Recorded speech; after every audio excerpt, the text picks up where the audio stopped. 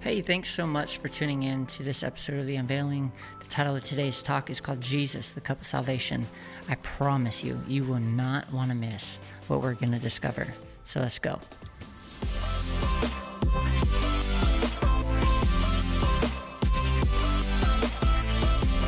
All right. Well, thank you everybody for joining in today on this first real episode of The Unveiling.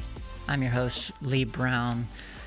Man, I'm super excited for today because what we're going to talk about today is mind-blowing. A couple years ago when I first stumbled upon it, it blew me away. And if I'm being honest, I think you will also be equally amazed at what we're going to talk about today. So if you have a Bible, go ahead and open it to Psalm 116. We're going to be looking at two verses there primarily today, verses 12 and 13. We'll get there in a second.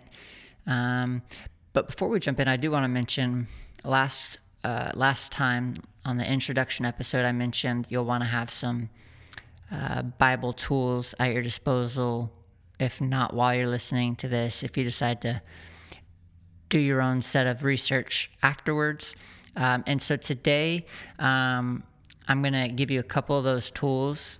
And preparing this episode, I used Blue Letter Bible.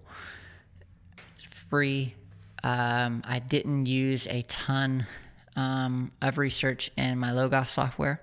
And the reason I'm saying that is because no matter where you're at on this journey, Blue Letter Bible is free. And so there's really no reason you can't go and do your own homework. All of this that you're going to hear today can be researched and discovered in Blue Letter Bible minus 2 or 3 things. And I'll be sure to share the resources of those when we get to them. So let's jump in.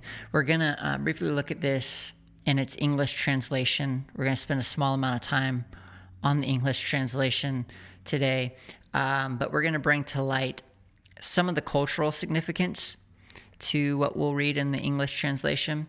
But then after that, we're going to spend a good chunk of time looking at the Hebrew words to these two particular verses, because within those Hebrew words, there is some real treasure to be found. And it's my opinion that the English translation doesn't really interpret the text fully. And so don't mistake what I'm saying here. I think the English rendering that we do have is still accurate and powerful. But I think that when we look at the Hebrew words, you're going to see by the end of this episode that there's actually a whole lot more to these two verses to unpack.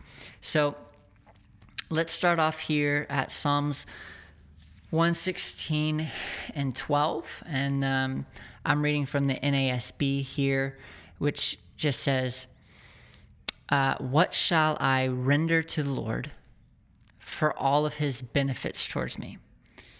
Now, we don't actually know, at least I don't know, I haven't come across any research that states this accurately, but who the author is of this particular psalm.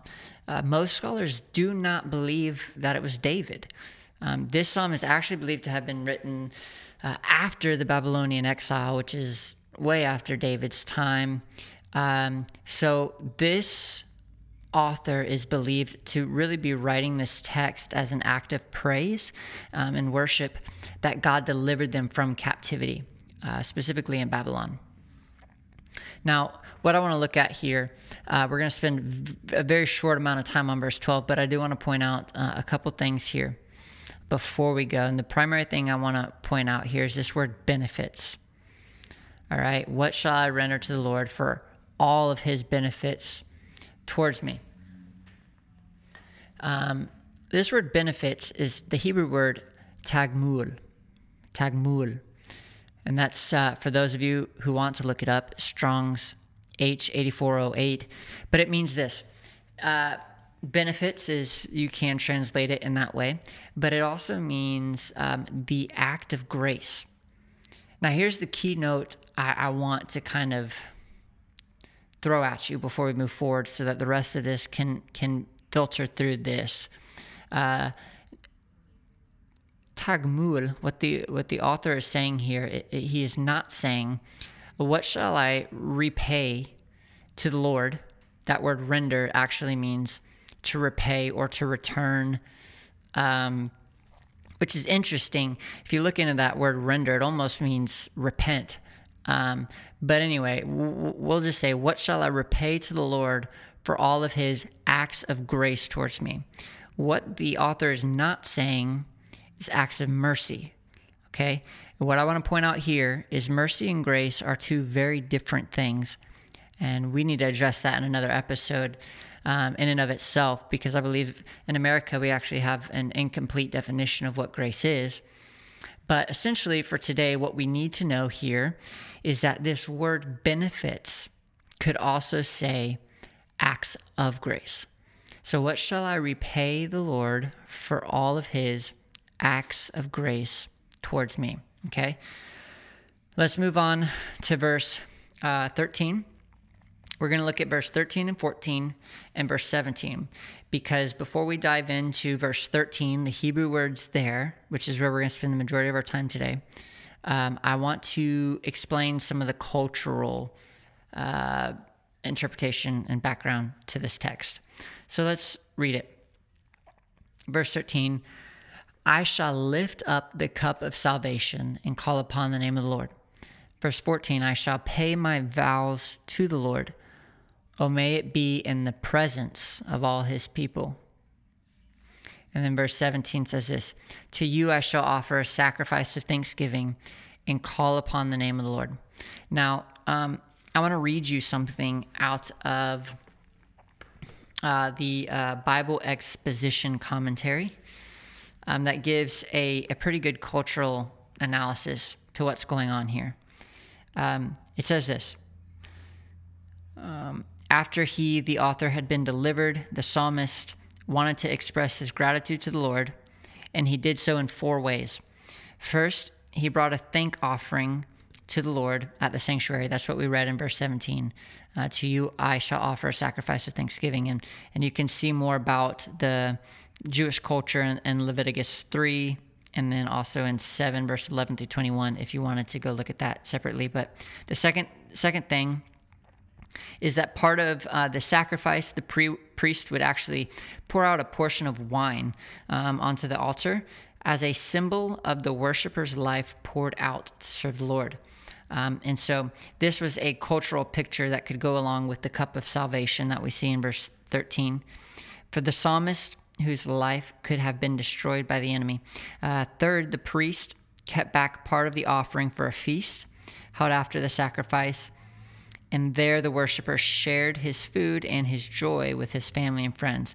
At that feast now, the psalmist, he would call upon the Lord and publicly thank the Lord for his mercies. Okay, so he's publicly worshiping and in a sense sharing the testimony of the Lord's goodness with others.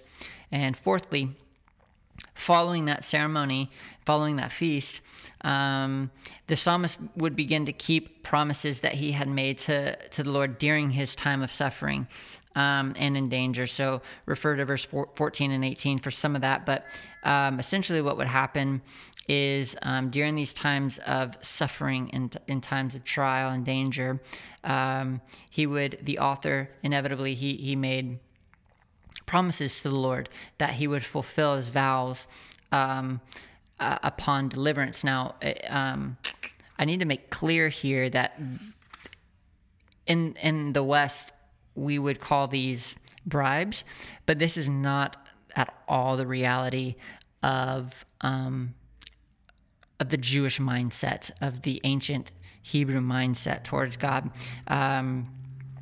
They were very aware that God could not and would not be influenced by man's bribes or propositions, whatnot. Rather, these promises were acts of worship and praise upon deliverance.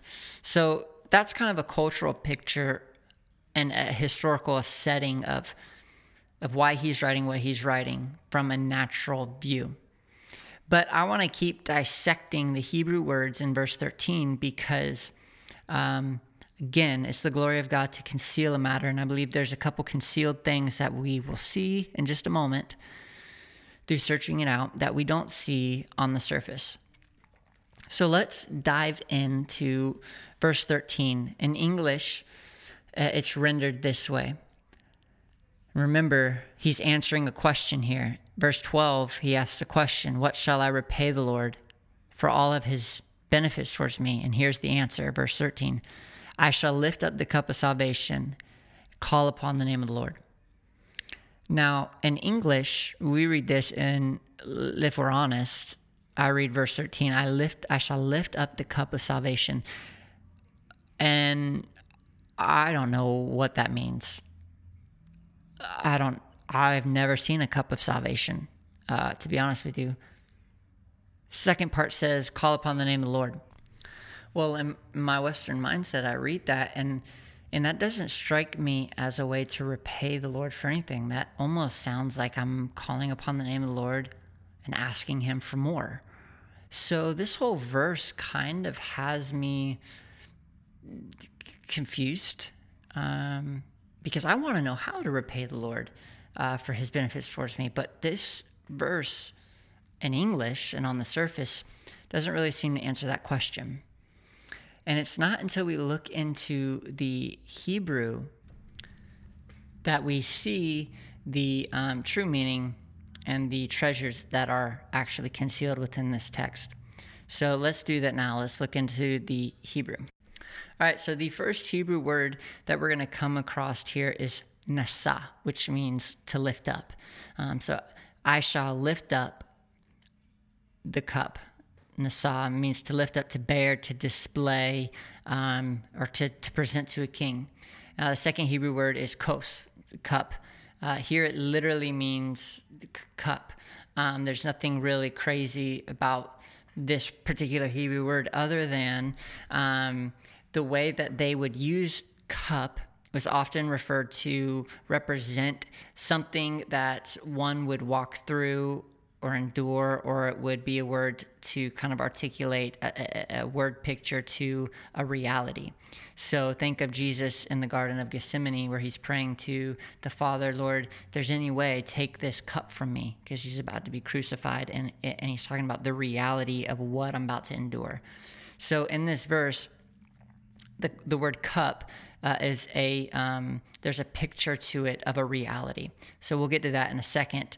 Table that. The next Hebrew word, which this is probably the most profound discovery, I think, especially for those who are Jews. And I haven't talked to any about this discovery here, but I would really love to, because the Jews do not accept Yeshua as Messiah. Well, right here in verse 13, I will lift up the cup of, guess what the Hebrew word for salvation is? Yeshua. Yeshua.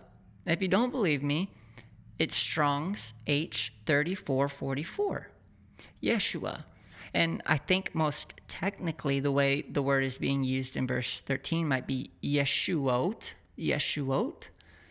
but it's a rendering of the word Yeshua.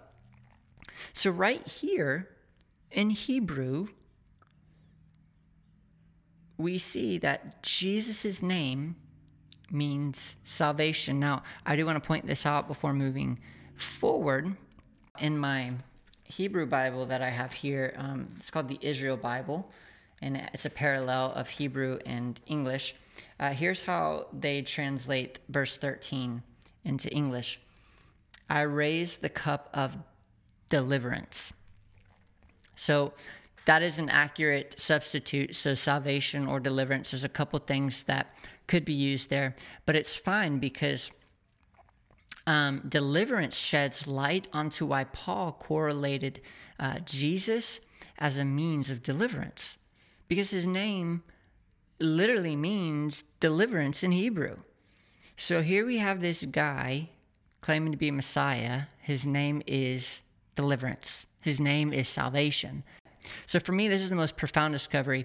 I would love to talk to some who are very well versed in Judaism, Jewish background, and I would really love to dialogue about this particular discovery, because I would love to see, surely I'm not the only one who's seen this. I don't really even know Hebrew that well. I just stumbled across it, but I would love to know why Jews disregard Yeshua when his name is right here. Anyway, moving along. The next Hebrew word we come across is quara. Quara, and I'm probably butchering that.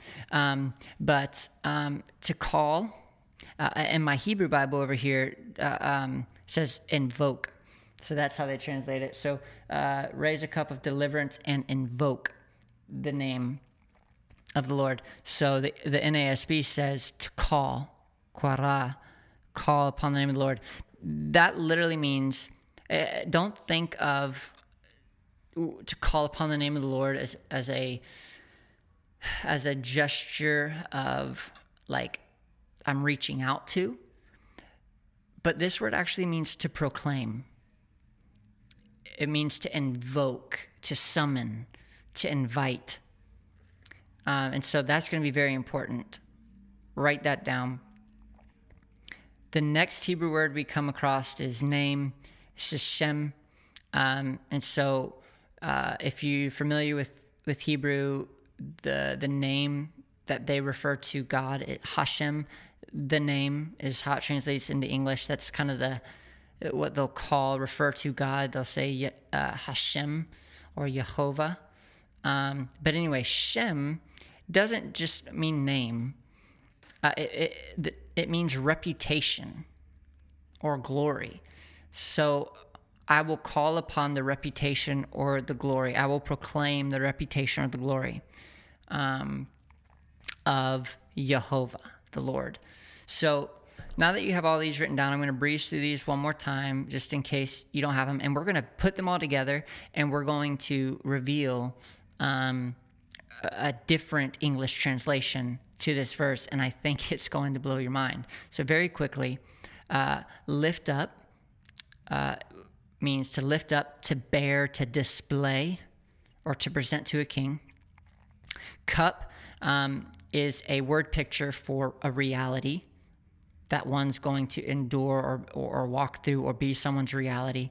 Salvation, Yeshua, it's Jesus. But there's also characteristics there, which I did forget to mention. Let me mention those real quick. So the characteristics of Yeshua, it meant many different things. It meant salvation, deliverance, prosperity, victory, health. So these are all things that when someone said Yeshua,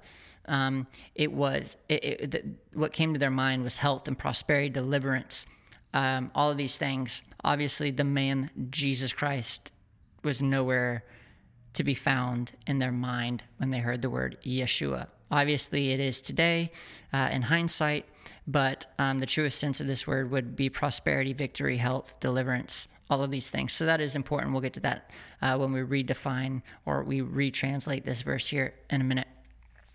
The fourth Hebrew word, quara.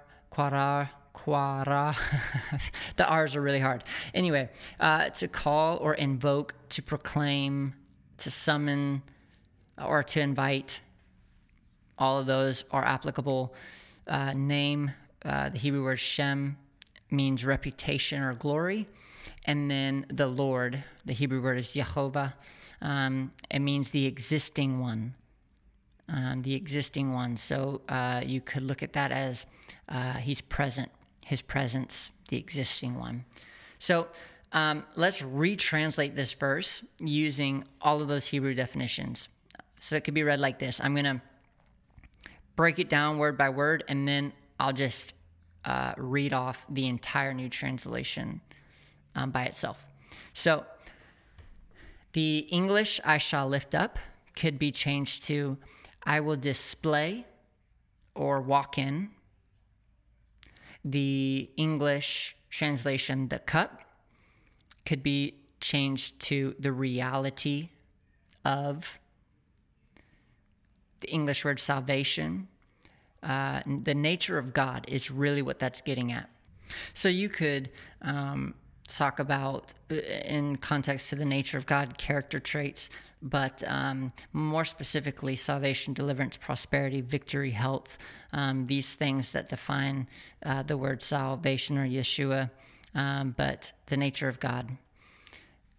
And then call, so I will call, could be changed to two things. So this is where we kind of have two possibilities for call and name, because there's two things. So the first one is I will call, or I will proclaim with my life.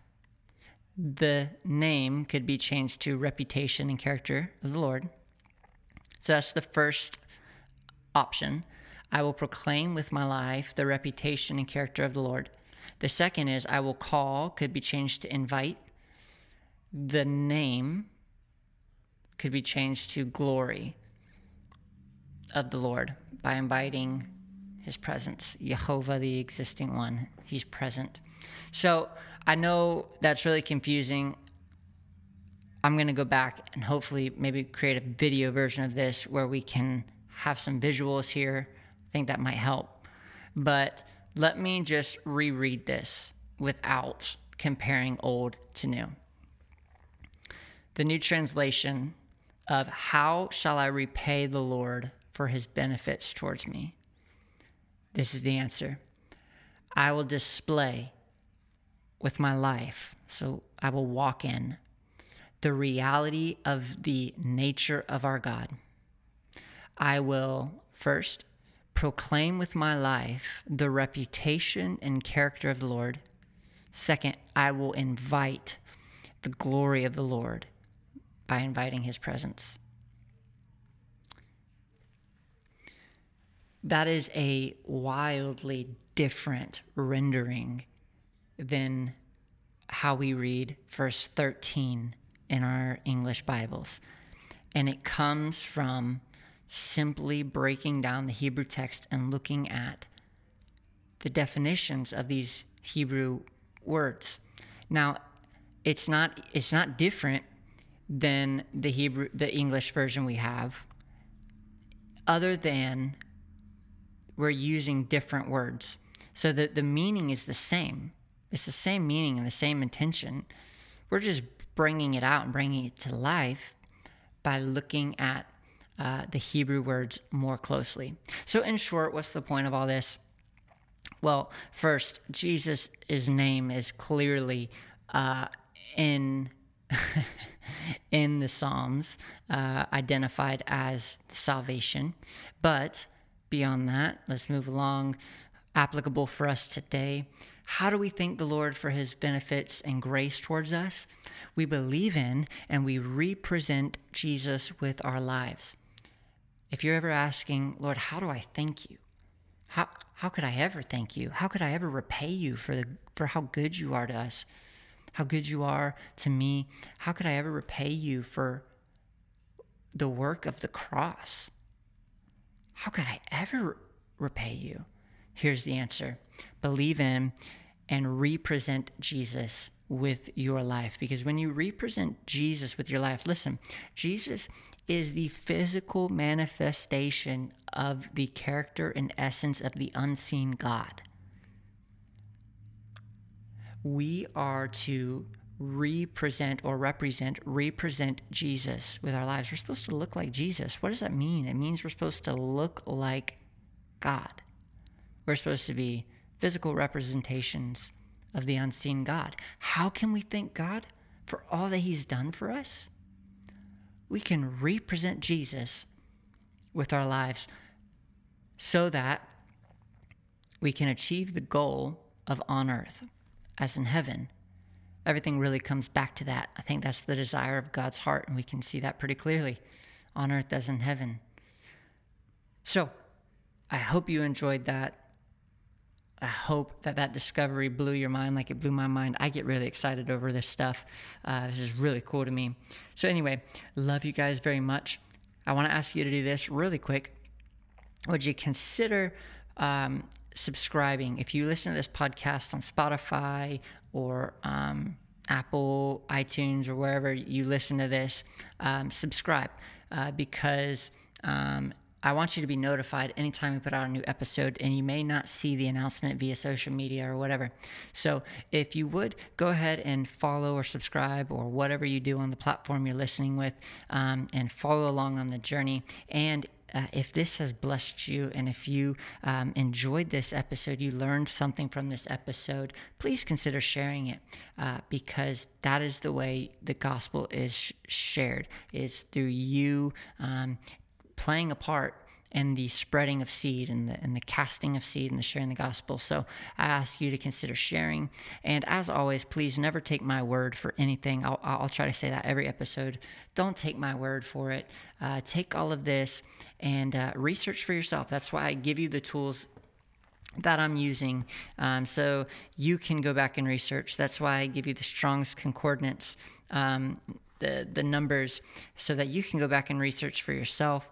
I really hope you are doing your own research and not just taking my word for it. That would mean a lot.